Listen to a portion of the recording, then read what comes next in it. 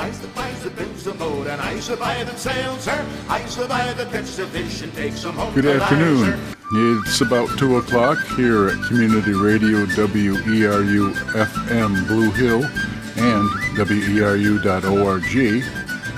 And it's the second Tuesday of the month.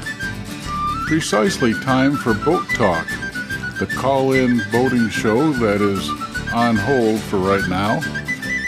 We are still pre-recording this show from the Couch Potato Studios, so phone calls can't be taken at this time.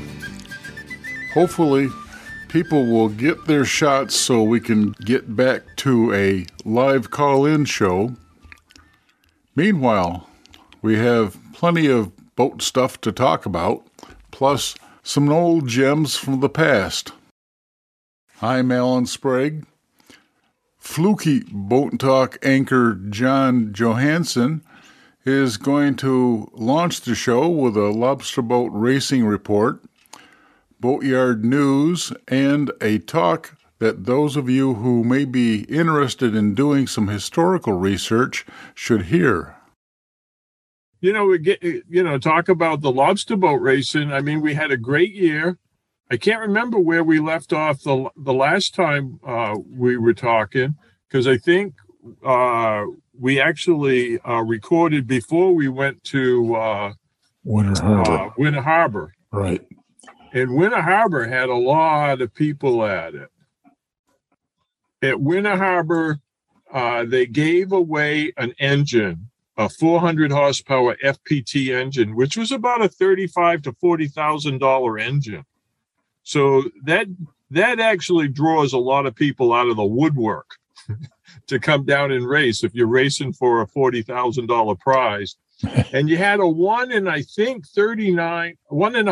We had 129 races there. So that's not too bad odds. 1 in 100. 29 odds. So, it was a good day of racing. There was no rain. It was actually a pretty clean day. The fog was there, which kind of, limited, maybe some of the people coming, but for the most part, I don't think it did. I know my wife brought the boat back because I had to come back to start setting up the computer system to build the new newspaper, because I only had 3 days to get everything published. And so, but there was some good races. Little Girl was there. That was the last time we saw her. That's Sean Alley's boat, which is a Calvin Beale 28 with a 466 Ford engine with a blower on it. He would win most of the races that day. So, and then the next day we went to Pemaquid, which, I got to give credit to 3 boats: Foolish Pleasure, Alexa Rose, and Audrey May. They made every single race this year. And that's not an easy feat to do, because on that weekend with Winter Harbor, you got to go all the way to the Merit Bracket races in Pemaquid. So, that's a long steam.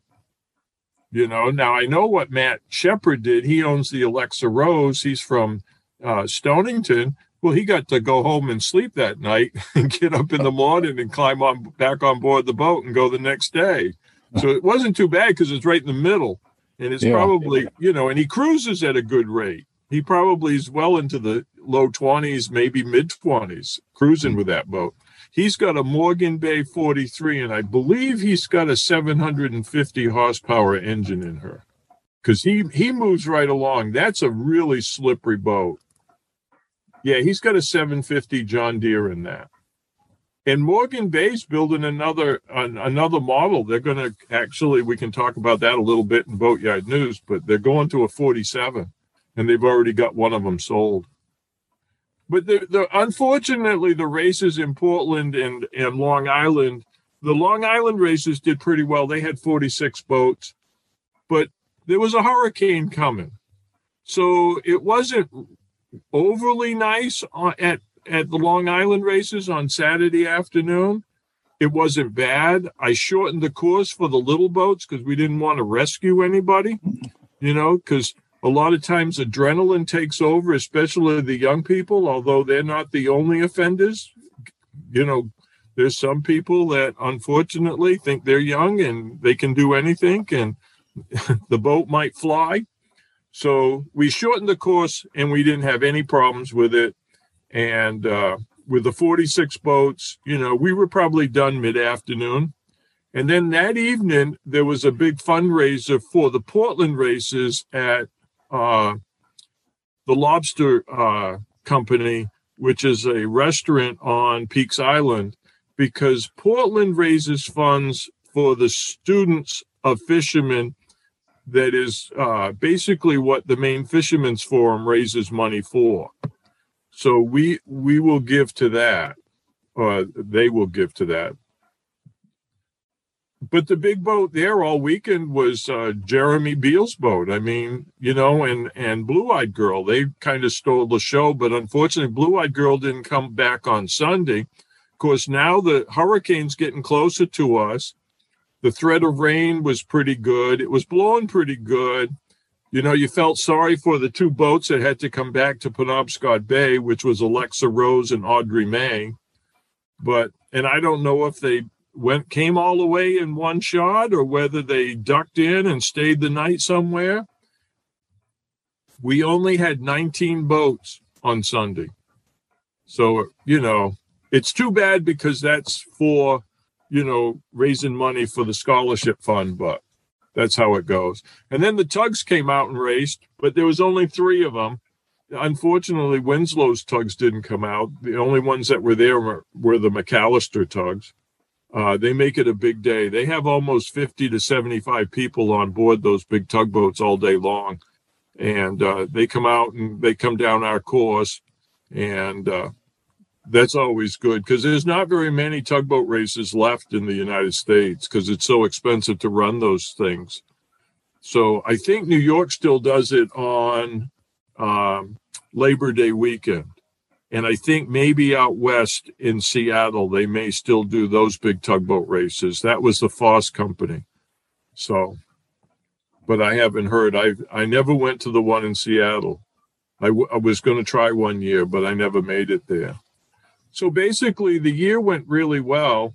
But we're wondering about whether we should make some changes. So, our annual banquet comes up on the 16th of October, and it's held at Robinson's Wharf on Southport Island, which is just to the west of Boothbay Harbor. And that's our annual meeting. And the only slight rule that I'm proposing is that to qualify in the association for the points race, you have to race at least 3 races.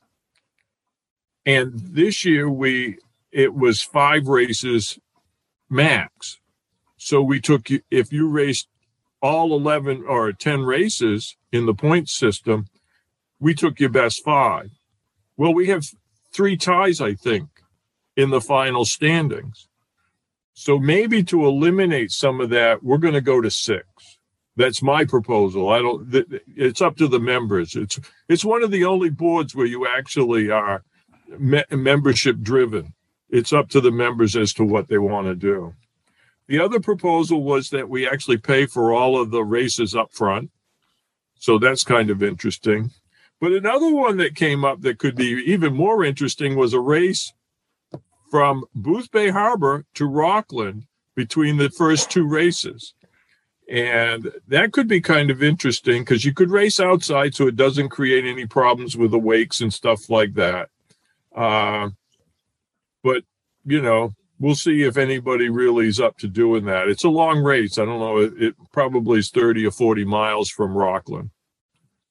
So that's pretty much for the lobster boat racing.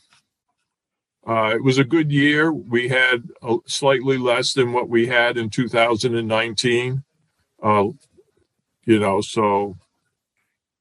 But as for Boatyard News, I got into a few places this month, Front Street being the biggest one. It's unbelievable what goes on in that yard. Of course, they've got the largest water jet system in the state of Maine and New England, and they are cutting parts and pieces for all kinds of people, architects, boat yards.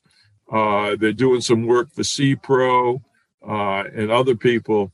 And one reason is that they can actually put angles into the pieces that they're cutting. And a lot of water jets can't do that. So they must have a multiple dimensional head or whatever they call it. And then, because I met with J.B. Turner, who runs the Front Street Shipyard, and he has a number of Nordhavens there. They take care of a lot of them. There's the 55-foot Marry Me, and she's being painted right now. There's the 96 MacGuffin, and she has been painted, and she's done. And the 70-foot Trixie was in for just general maintenance. They also had the 76-foot Leopard catamaran called Princess Cleo. She's in. She hasn't been painted yet, but she's going to get paint top to bottom. And let's see. And just out of the paint bay was the 60-foot Mischief. But she's also getting a new keel and rudder and interior upgrades. Thingfish, which was a Muscle Ridge 46-foot fisherman, they just finished her and they installed a larger generator. And then they turned her live well tanks into fuel tanks because she needed more fuel capacity. And then JC's, which is a 50-foot sport fisherman from Cape Cod, is in for new engines. And these are being installed now. And she should be out of the yard and headed south in the next month. Holland 30. This is interesting. It's basically the 32 cut down 2 feet. And she's going to be powered with an outboard, and she's nearing completion. And I know that because my stepson works on this boat. He's one of the, he went to Maine Maritime Academy, and as soon as he graduated, he ran over there and works for them in the engineering department. And he works on a lot of the mega yachts and hooks up the systems and stuff. And she's supposed to be over within the next week. And that's the second one they've done with outboard engines. They're also building a Hunt 41. And JB said they really need to get going on that because it's due out next spring. But his biggest problem is that he can't pull fiberglass guys. He doesn't have enough fiberglass guys. He can't pull them from Bucksport because they're busy laying up hulls for either SW Boat Works, they do Holland, they do Sargent from down in Millbridge, they do Brackett, who comes out of New Harbor, and they do ProGlide boats. So they're pretty swamped over in Bucksport at that facility. The other boats that have been in, Scout 2 was in for some transmission work. She's a big mega yacht. And unfortunately, she could only go in one direction. And apparently it wasn't the one they wanted to go in. Pioneer, which is a 151-footer, she was refurbished last winter at the yard, and she's coming back just for general maintenance. And Sunbeam, which was also refurbished last year, major job, took almost a year to complete. She's just coming back for general maintenance and paint. Now, Morgan Bay Boats, they're working on a 43 that is being Coast Guard. She's a Coast Guard certified charter boat for a customer from Montauk, New York. And she's kind of simple down below. She's just got a V-berth, quarter berth on the port side and a freezer. And up in the main cabin, she has a settee, small galley. And the head is only accessed from the cockpit, which I thought was kind of strange. I would like 2 accesses because if it's really bad out, I wouldn't want to go outside if I didn't have to. But anyways, that's how they're setting her up. And then they're making the 47 plug, and that's being done over in Penobscot at the old Down East Composites. And the lines are going to be based on the 43, and the plug is almost done. They've raised the shear 6 inches, and they're going to widen her slightly, but only above the waterline. And if she's anything like the 43, that's going to be one slippery boat. And he's already got one sold, and a number of other people are very interested in finishing these off as sport fishermen. Mostly these customers come from New York. Let's see, Sergeant's Boats down in Millbridge. That was another yard I got into. When I went in there, they had a Muscle Ridge 42 inside the shop, and they were starting to put in the structure underneath the platform, and they were doing the tankage. She's going to be a simple boat. She's going to be finished out as a lobster boat, split wheelhouse, and she's going to Lemoyne. So down below, she's going to have a berth, cabinets, and then under the platform is the lobster tank and a rope locker, and she's going to be powered with a 1,000 horsepower FPT diesel engine. And he figures that that boat will be done, probably late winter, early spring. They just launched a Dixon 45 split wheelhouse lobster boat for a fisherman from Swans Island. And she was a little more, had a little more accommodations than the Muscle Ridge 42 had. She had double berths forward, cabinets, and storage compartments. And she could hold 40 crates underneath the deck in 3 lobster tanks. She's powered with an 800 horsepower V8 MAN, which gives her a top speed of 21 knots, and she can cruise at 16 and a half. And they've also got a couple other projects going. There's some 23s being laid up. Those are laid up by Front Street in Bucksport. And then they've got a Duffy 35 that they're going to actually lengthen out. This was the first boat that Joe built when he opened the business in 1999. And then he's got outside, they've got a Calvin Beale 38, which is kind of a sport fisherman pleasure boat. And she's going to be stripped right down to the bare hull and then finished off again as a pleasure sport fisherman, but relatively basic. So that's pretty much, what I had on Boatyard News. Matt Sledge at Samoset Boatworks launched Hawkeye 2, which is a Muscle Ridge 46. And you want to talk about fancy. That boat's built only with epoxy resin. He doesn't use any polyester or vinyl ester resin. He only does everything in epoxy. And she got launched probably a couple weeks ago in East Boothbay. And she's been out doing sea trials, and she should be on her way to New York. She's pretty well decked out as a sport fisherman, that's for sure. The guy's real serious. So that was a boat that was under construction probably for at least a year. So some of these boats are getting very, very complicated and very, very expensive. Are we still having trouble getting materials for boats, especially stuff from China? Yeah, I've heard some stuff. I mean, one of the concerns of JB at Front Street was that he was worried what Ida had done in the hurricane and wondered if he could get parts and pieces from Louisiana. I can't remember what he was looking for, but he was hoping that they could, actually supply him what he needed. I mean, the biggest problem now is the price. You can sometimes get it, but, the price is almost doubled in some cases on some of this stuff. Everybody that I've gone into, they've been more than busy. They could all use help, which would be nice. Anybody that would like a job, you're more than welcome to apply to any of your local boatyards.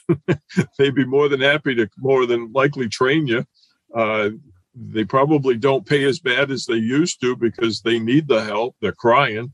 So, I was down in Eastport, and I keep hoping that they get that boat school back running. But sometimes you just wonder. I mean, they just kind of, I don't know, they seem to just kind of tread water. And they have somebody in there now that has the wherefore-all. He has the connections, and he's offered to help them raise some money to get the roof fixed. Because the building, I don't know how many people have been down there, but that's a beautiful facility. Most boatyards would love to have the facility they've got. But unfortunately, I don't think there's any tools left. I think that when they were kind of in limbo between, Husson and the state of Maine and all of this, the tools ended up gone and stuff like that. So, they'd almost have to start from scratch, but at least the building structurally, except for the roof on the on the main building where they teach. That's suspect, but that can be fixed relatively easily with $300,000 or so.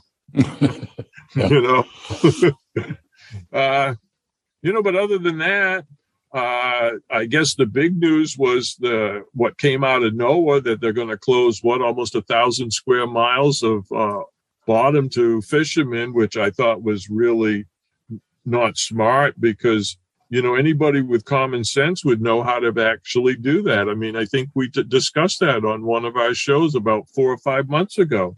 When the whales are going to transverse the area, close the area then.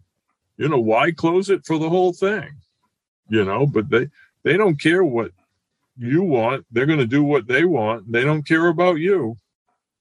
So, that could be kind of interesting. Yeah, I'm sure we're going to hear a lot about that in the next few months, especially the people the fishermen who like to fish offshore there are definitely going to have to change their routine. Oh, yeah. And it's not going to be easy. I mean, you're just going to shove more the same amount of fishermen into a smaller area. And, 1,000 square miles, that's a big area,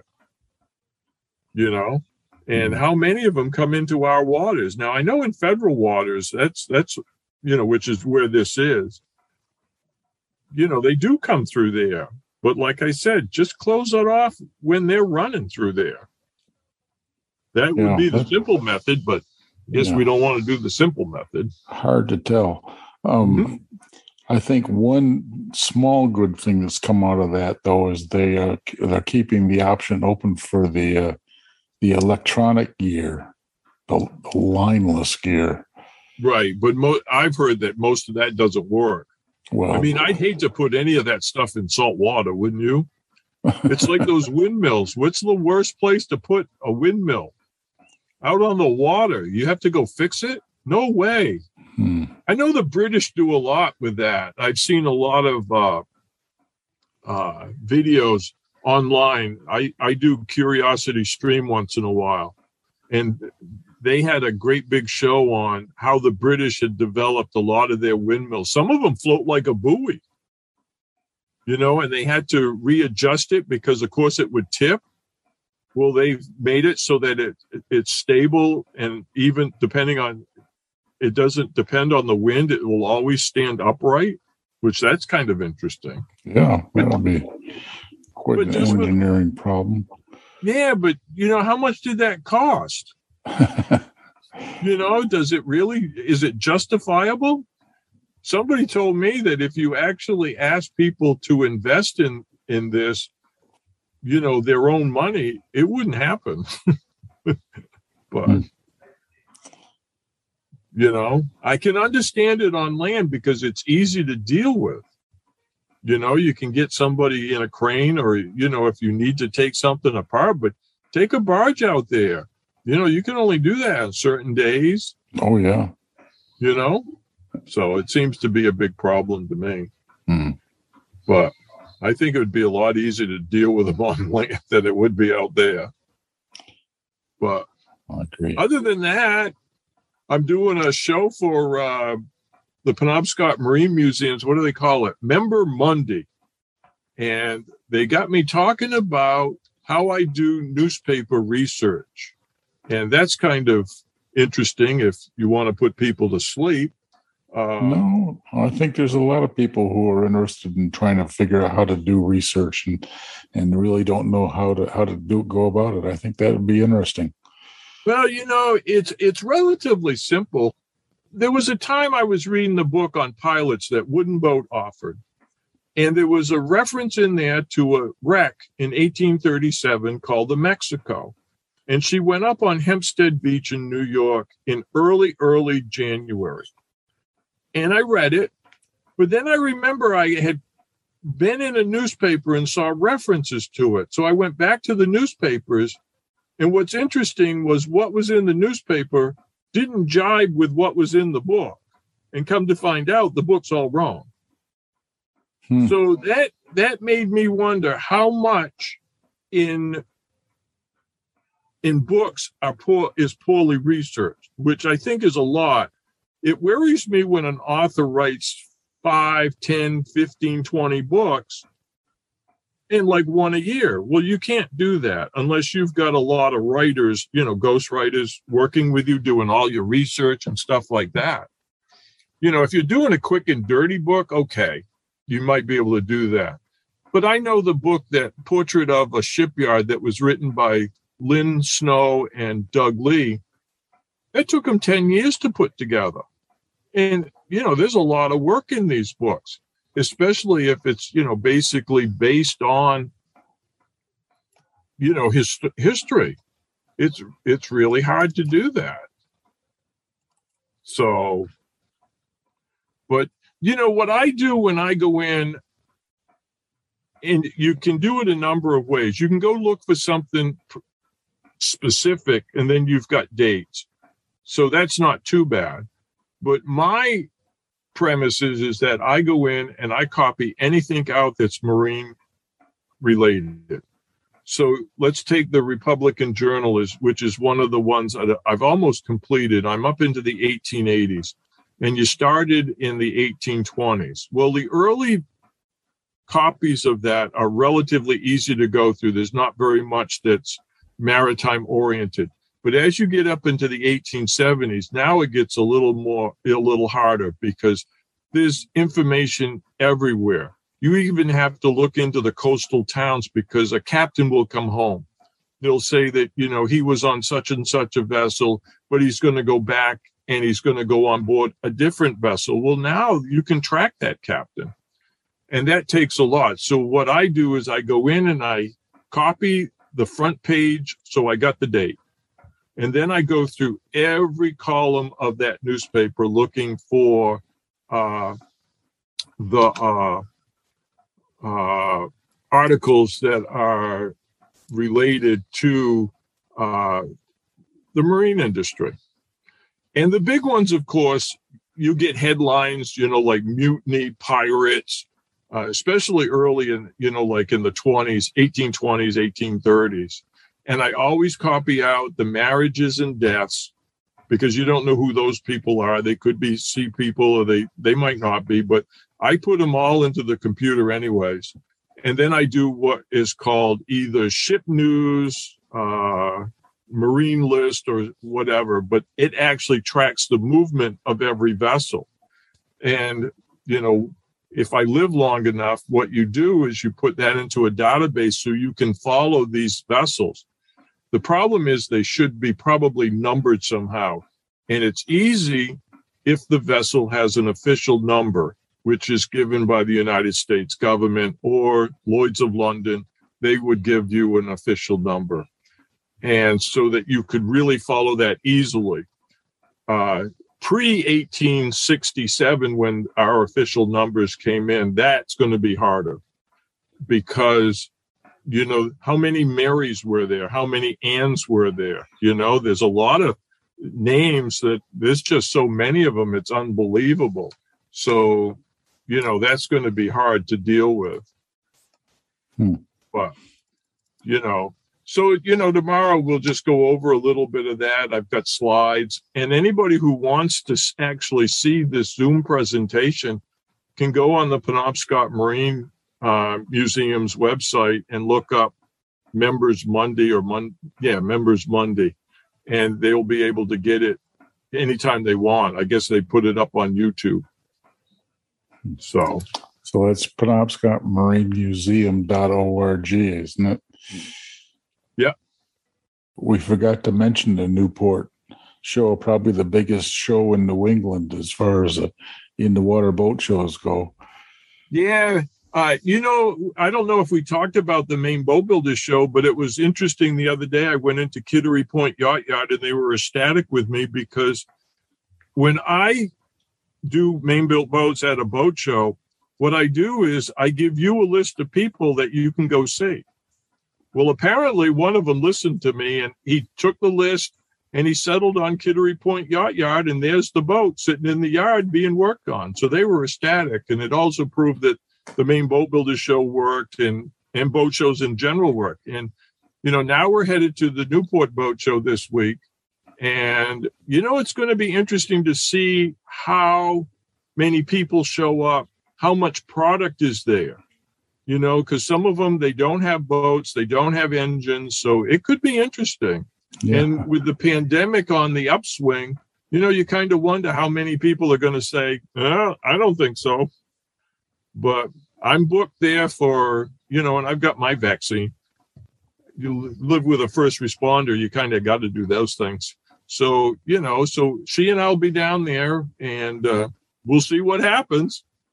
But like you said, it's one of the biggest boat shows. But, back in the fall, in the spring, there was a boat show that normally had 200 boats. They were hoping for 75, and they got 25. Yeah. So, but I think the pipeline's better, that there's more product in the pipeline. So maybe it'll be all right, but we'll see. Thanks, John. That's PenobscotMarineMuseum.org. Next is a cut from about 10 years ago. We talked with old friend Jeff Gold as he was working on the restoration of the Charles W. Morgan, a whaling ship launched in 1841. She's 180 years old now. When this was recorded, Jeff was helping to replace what I will call ribs, but he doesn't. You can hear people in the background pounding on the ribs or whatever. Here's Jeff. Down in Mystic, Connecticut right now at Mystic Seaport Museum, working on the whale ship C.W. Morgan. Good morning, Jeff. Hey, good morning, Alan. Good morning. Welcome to Boat Talk. Thank you. Now, I should tell people who are maybe listening or to this on their computers, if you go to the Boat Talk website, boattalk.org, there's already pictures of what you have. I see you're right in the boat right now, aren't you? Yes, I am. Yep. Yeah. And driving in nails. How could you tell? Yeah. Anyway, boattalk.org, there's pictures of what you've been doing on the boat there. And one of the things you're doing right now is bending in some 3-inch, is it yellow pine planks for the ceiling inside the boat? That's right. Yeah. That's a 3-inch thick, we're saying now, not 3 inches wide. That must be quite a wrestling match. Well, we put them in a steam box for 3 hours. Steam this yellow pine.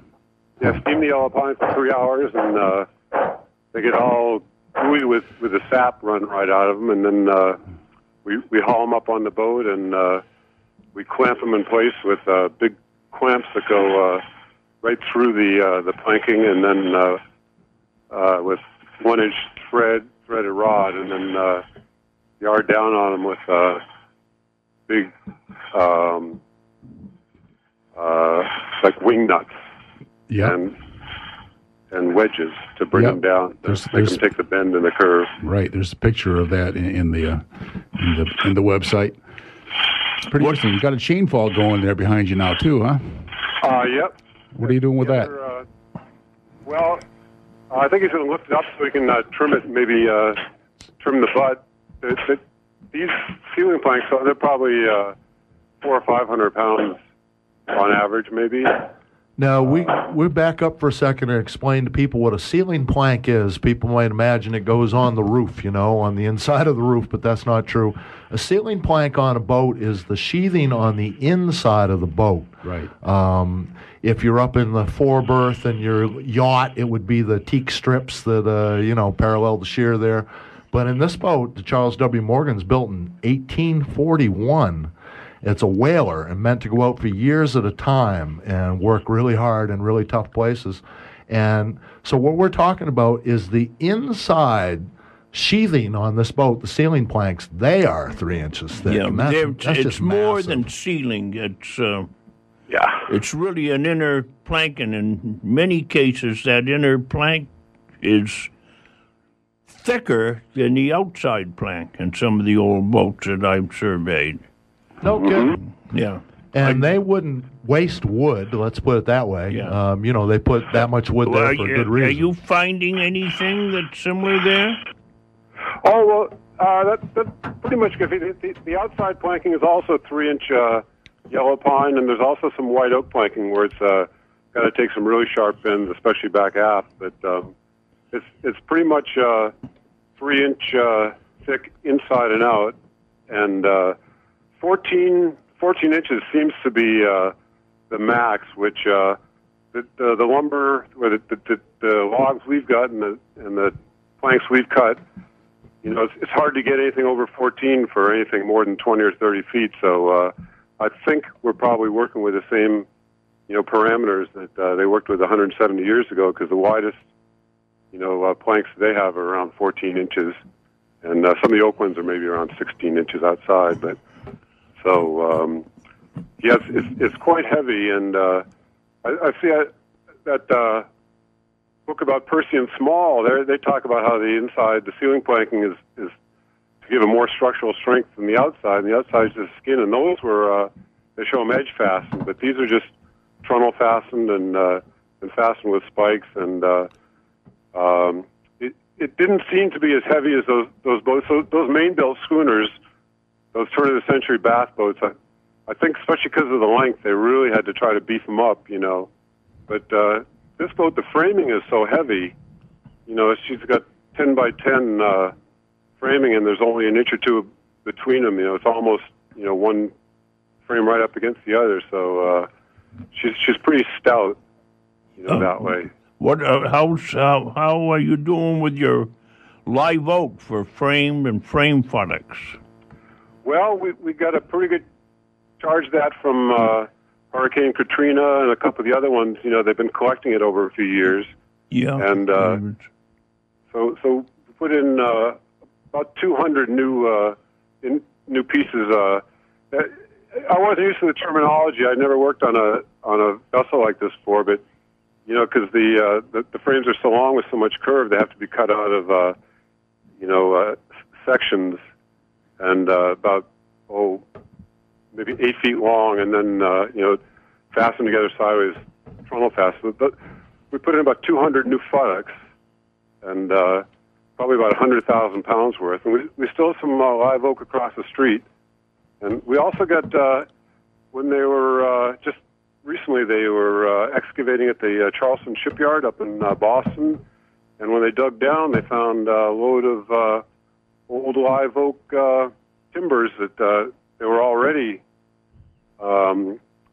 cut to some futtock shapes. And luckily, before they sent too many of those to the chipper, they got in touch with us, and so we have quite a few of those too that have been buried for about 170 years.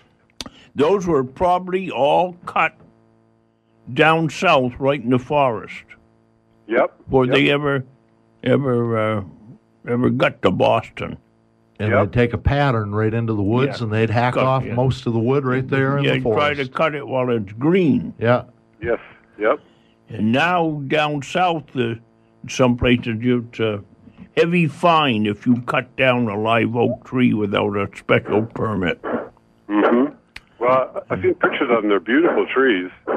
They don't look anything like an oak, and the leaves don't look like oak, and they don't drop their leaves at all. But I guess because they have acorns, I guess they're in the oak family. But that stuff it's so heavy, it sinks like a stone. It's about 25% heavier than water, and it's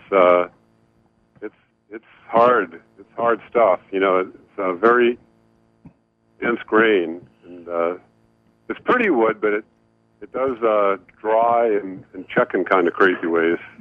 I got to ask you another question. What's the quality of your planking? Oh, the yellow pine. Yeah.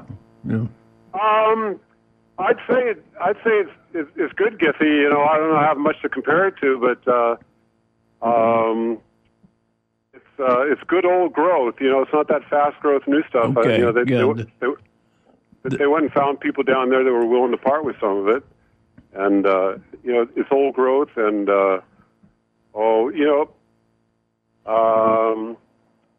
we milled it up here a few months ago, so some of it goes back a little further. It hasn't had a lot of time to dry, but makes it easier to bend too.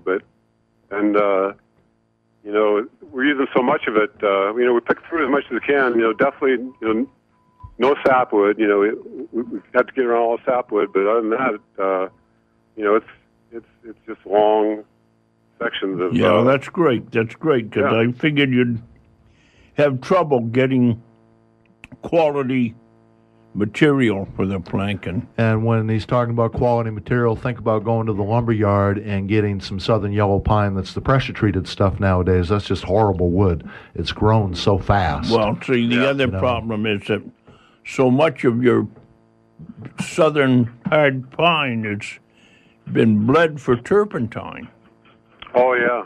Good point. They've taken the oils out of it. Yeah. And then when it gets cut for lumber, it doesn't stand up. Not like a maple tree where you take the maple syrup out and the tree's still good, Hey, Jeff, we know each other from building and fixing Hinkley's and sailing them around, stuff like that.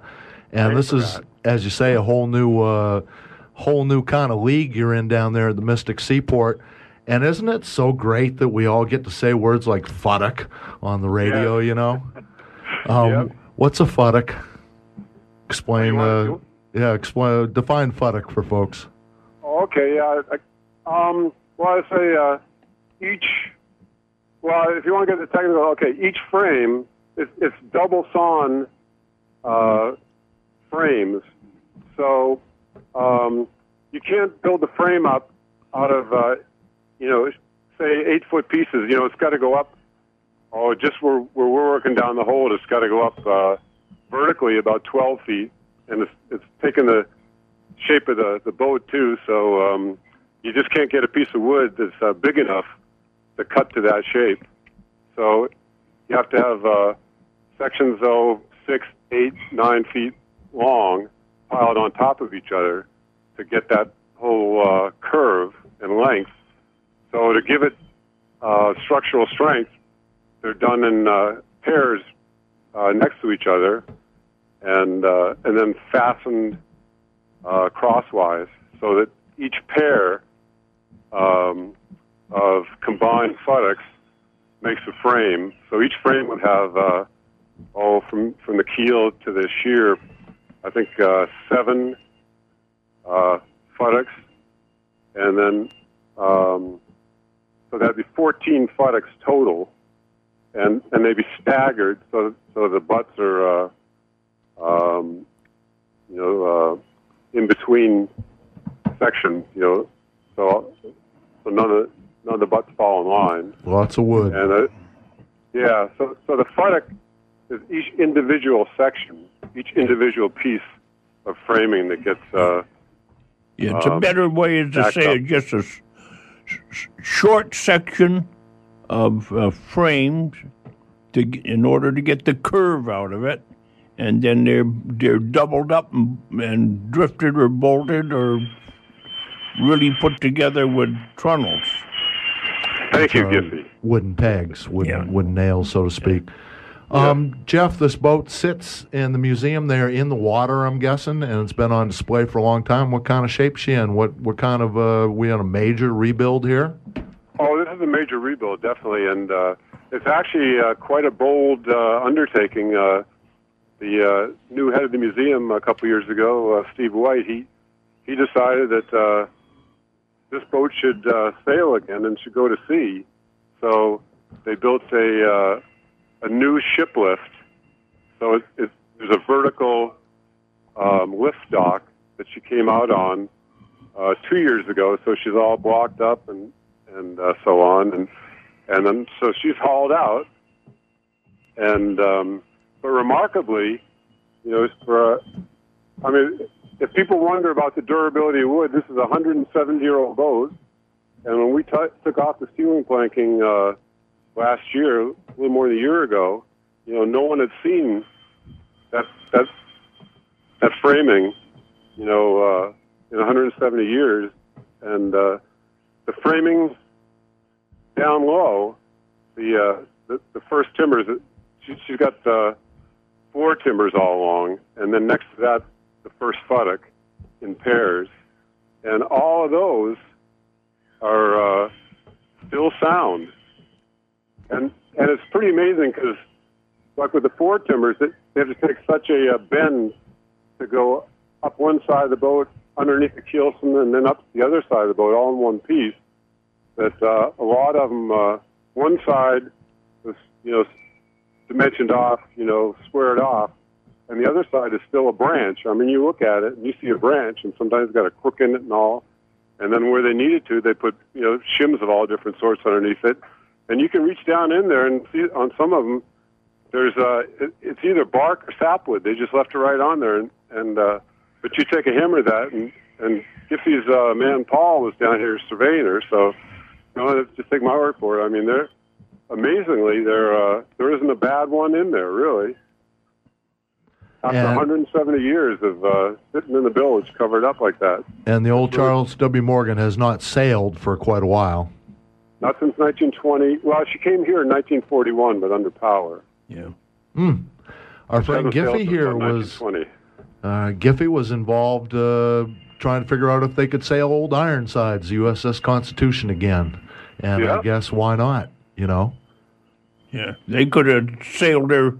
They were, heavily restricted on what they could do, but she was, in my view, she was pretty much fit to sail, period. Yeah. So, Jeff, when you pulled off those ceilings, you find anything strange in there? Well, she'd been flushed out, I think in the 80s. They ran a high-pressure fire hose, and they put a drain hole in the bilge.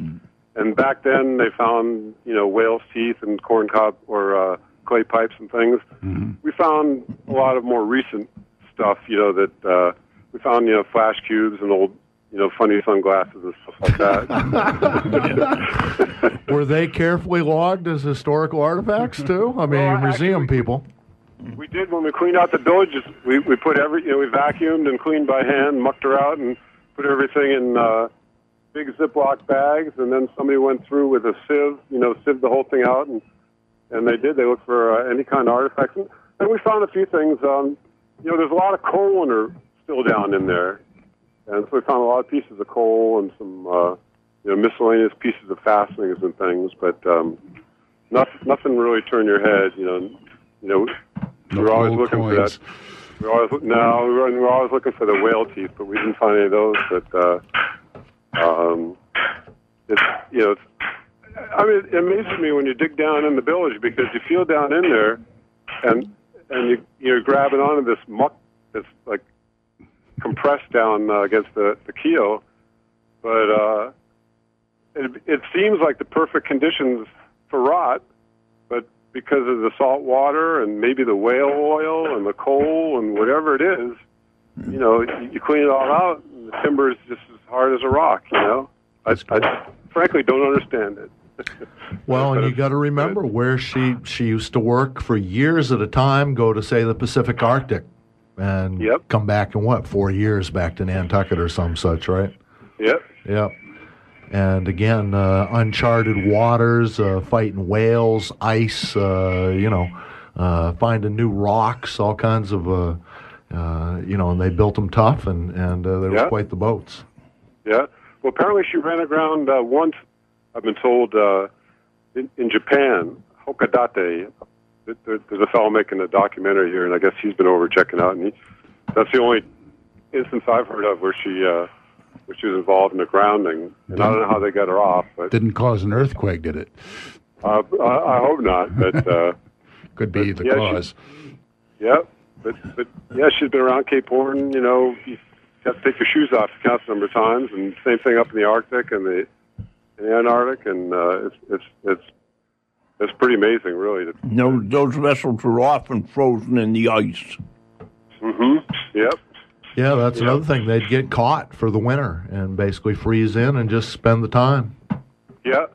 Well, 1871, the year they lost a big part of the fleet, she was set to go, and I guess they changed their mind at the last minute. And their sister ship, the Emily Morgan, she went up there and she got frozen in and never got out. But they didn't take her to the Arctic. That that 1871 winter when so many of them and they had to abandon them all, you know, and leave them up there and you know and flee. But yeah. Well, you guys are doing your part to help with their longevity, but longevity is a tricky little thing now, isn't it? You know. And it's wonderful that vessel's been saved and will be around for a long, long time to come. I think it's wonderful. She really is a remarkable thing. Yeah. Yep. Jeff, I hate to say this, but I've never been to the Mystic Seaport. What else do you see down there that I've got to go see? Oh, well, come on down. I'd love to show you around. Well, you know, there's, you know, for big things, there's the Joseph Conrad, you know, which was Alan Villiers' ship for a while, and she was a, you know, training vessel and just square rigged and all that. She doesn't sail. They use her for sail training with kids, you know, dockside, and then go out rowing and do all kinds of things. But and there's a Brilliant that I believe she's Sparkman Stevens and Nevins built, and that she's just a piece of jewelry, you know. And I was working on the ceiling the other day, and I don't know if it was a fellow from the Brilliant or somebody else who says, you know, that they to give that boat strength. Not that she needs any more strength; she is just some solid and beautifully maintained. But he said that ceiling is actually caulked. You know, I mean, she's a yacht, but they even caulked the ceiling on her, and she's got all kinds of beautiful one-off, you know, cast hardware and a very unusual windlass with a shock absorber and all kinds of really neat things. She was built during the Depression, and I guess you know, but by P.T. Barnum, I believe, and I guess it was a good time for to be in that business, and so they had all the best craftsmen, you know, just hungry for work and willing to work, you know, whatever it took, and the Brilliant is really one of the more amazing yachts I've ever seen. Well, that's really something. I think that's interesting that the fellow who coined the phrase "the sucker is born every minute" was prone to boat, you know, fantasies himself. Yeah, apparently, yeah. I like that. Yeah. Jeff, that's going to keep you for another season or two down there. Well, she's going. They're planning on launching her July 21st, 2013. That's the anniversary of her launching in July 21st, 1841. So that's 2013 to put her overboard, and we'll probably be doing the ceiling planking for about another 4 or 5 months, and then about this time next year we'll be well into the topside planking, and then she's got to be caulked and sheathed and then go overboard, and then they'll just get ready to sail her, and then after that I'll be doing something different. So looking forward to that too. Cool. Well, don't be surprised if we sneak up on you sometimes. Got more of a reason to land down at Mystic Seaport Museum right now. Well, come on down for the Wooden Boat Show. Haven't made that yet either. Yeah. Anyway, we're talking to our friend Jeff. Anybody listening, if you come down here, and you know it's a museum, and you're welcome. You know it's set up for people to look at, but you know anybody from Maine listening, just ask for me, and I'll be glad to show you around the boat. That's it. Jeff Gold is your name. Thank you very much. Thank you, Jeff. Hey, thank you, Gibby. Yep, thank you, guys. Charles W. Morgan was relaunched in 2013, finished over that winter in the water, and sailed in 2014. She was designated a National Historic Landmark in 1976, although I'm not sure how well a ship would like to be made a landmark. That's Jeff Gold. Next is an amazing report I recorded on the beach in the Virgin Islands just a few months after Hurricane Maria devastated St. John. You can hear the surf and the beachgoers in the backgrounds, so you have to listen carefully while Ronald Grant and I sat under a 40-something-foot catamaran that was blown up onto the shore quite a ways. It was one of those lucky ones, however, and here's Ronald. Ronald Grant and Sandra Miller. Yeah. We live on a 1989 Catalina 3-cabin 42 feet, and we survived Hurricane Irma and Hurricane Maria in the Virgin Islands in a place called St. John in Hurricane Hole. The name of the boat is the Sandra Louise. Oh, we had a friend, artist, because of the direction of the winds, the north shore of St. John would be the best shot. So they went around to the north shore into Water Lemon. Yeah, and they tucked in there. But artists who survived Irma, was flown by sailing out, had engine trouble going around here. And he couldn't steer his boat into Water Lemon. So he had to veer off to his alternate course on the north shore of St. Thomas. Artist has not been seen or heard of. The boat was found off the Dominican Republic. I'm getting an eyewitness account. Ray was one of them. He was on his boat. The winds came right down Water Creek, lifted the boats off the water. The boats were chained to the chain and their anchors and stuff. Didn't matter. The boats were airborne.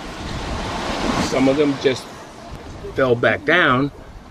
You know, pollution got squashed with water a little bit, but the catamarans were airborne.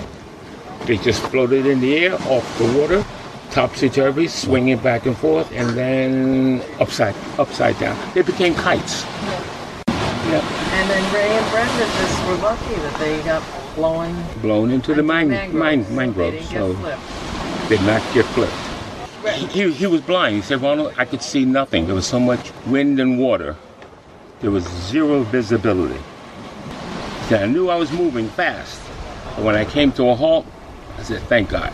My anchor, my Danforth anchor, twisted.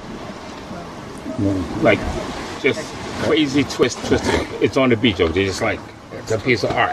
Twisted. If I'm going to try and outrun the next storm, which I'm going to do, I'm not going to sit around and watch. Well, leave early. Leave early, real early, and that's why I have a sailboat. I won't leave my boat. You know, I'm not going to be on her necessarily, but I'm not going to tie her up. And that will bring another Boat Talk to an exciting conclusion. Thanks for supporting community radio at weru.org.